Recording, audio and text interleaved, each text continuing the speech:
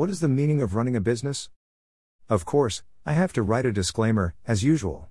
I had my career in the automotive field as an advisor, but I never advised on the financial aspects of the business. But as shown in the image above, it was like always trying to run at high speed, to stay where you are. Until Maruti arrived, 2 companies dominated the car scene, and 2 others dominated the truck scene. One company dominated in the scooter segment, with most others being also ran. Before the general public realized, Maruti had taken over the market. Then Tata Motors tried to get into this segment in the late 90s of the last century.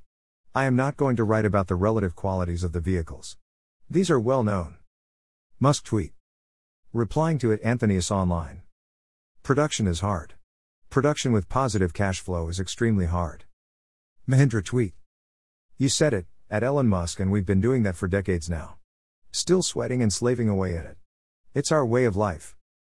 Recently, replying to a tweet by Elon Musk, Anand Mahindra had told Elon, making cars and staying cash positive is a big task, in fact, an almost impossible task.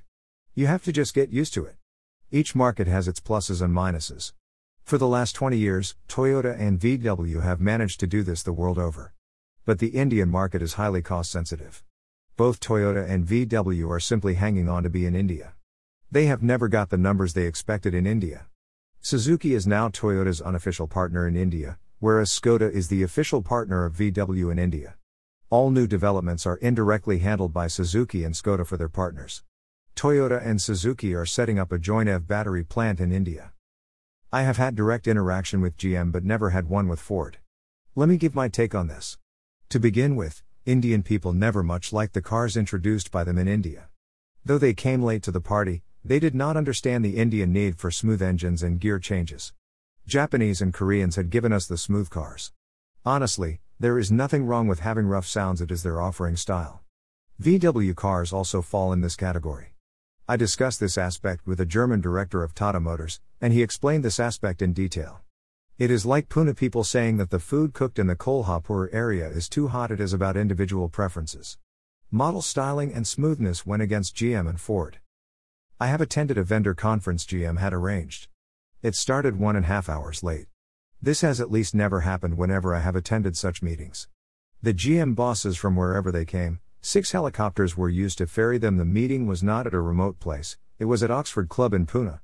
I have never seen such a waste anywhere. Another manufacturer, during certain tough financial times, had held the meeting in a much simpler, cheaper place. During the conference, I had remarked to a friend that GM India will never be cash positive. We were developing an assembly for GM. There were significant delays all around. GM Global Purchase Head was in town, and we were invited for a meeting with him. The idea was to thrash vendors who would not speak in front of the big boss. But I explained how GM had delayed on most aspects, though there was a minor delay from our side. The big boss thankfully listened to me. Later I came to know that the GM team was thrashed. Ford also probably were not sure about their strategies in India. They had always supported the Indian operation by making many engines, for their South African operations, near Chennai. They began operations jointly with Mahindra and later separated. This happened a second time. The latest separation took place in 2019. It appears they also never managed to have the clarity of what they wanted to do in India. Their products back in the US and Europe somehow have matched local tastes and cost structure, but never happened in India. GM and Chrysler were brought out of existential problems by the US government about 15 years ago, during recession caused by subprime issues. But apparently, they have not learnt from those lessons. As against this, Bajaj Auto also had problems when they switched over from scooter production to motorcycle production. One thing about them is that they have always been a debt-free company. They came up with Pulsar model, and the rest, as they say, is history. Bajaj found another method to grow their market. They went into export of their motorcycles. With the price and quality, they beat the Chinese products in African markets. Currently, they export about 15 million motorcycles every year. They have already made a foray into the EV with a model called Chetak. Force Motors is another debt-free company that does much smaller operations. They have Traveller as their flagship model and other models that are mostly low-end. Low-end models have a specific market in rural areas. They also have a similar 3-wheeler model used as a low-cost operation for ferrying passengers and goods.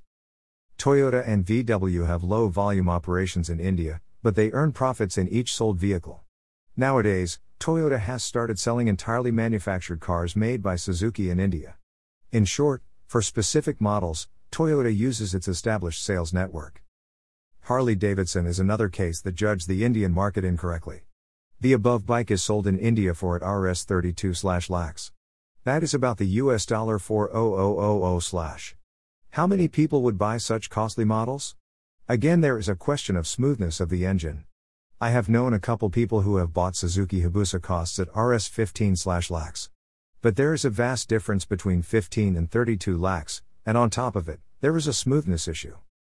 Harley-Davidson, Ford and GM have all decided to wind up their India operations. MAN Trucks also did that, but they were in India for a comparatively short period. Why they have wound up would probably be not known to even people working in MAN Trucks, so I would not speculate. They definitely had a good product. There are small operations like Mercedes trucks, Volvo buses running in India. I am sure they must be doing something right. But since I have retired, probably it is not easy for me to find out. But for established companies, an onslaught of new latecomers is always on. They have to be on their toes all the time. At least currently, I do not visualize closures of foreign players in India, but you never know.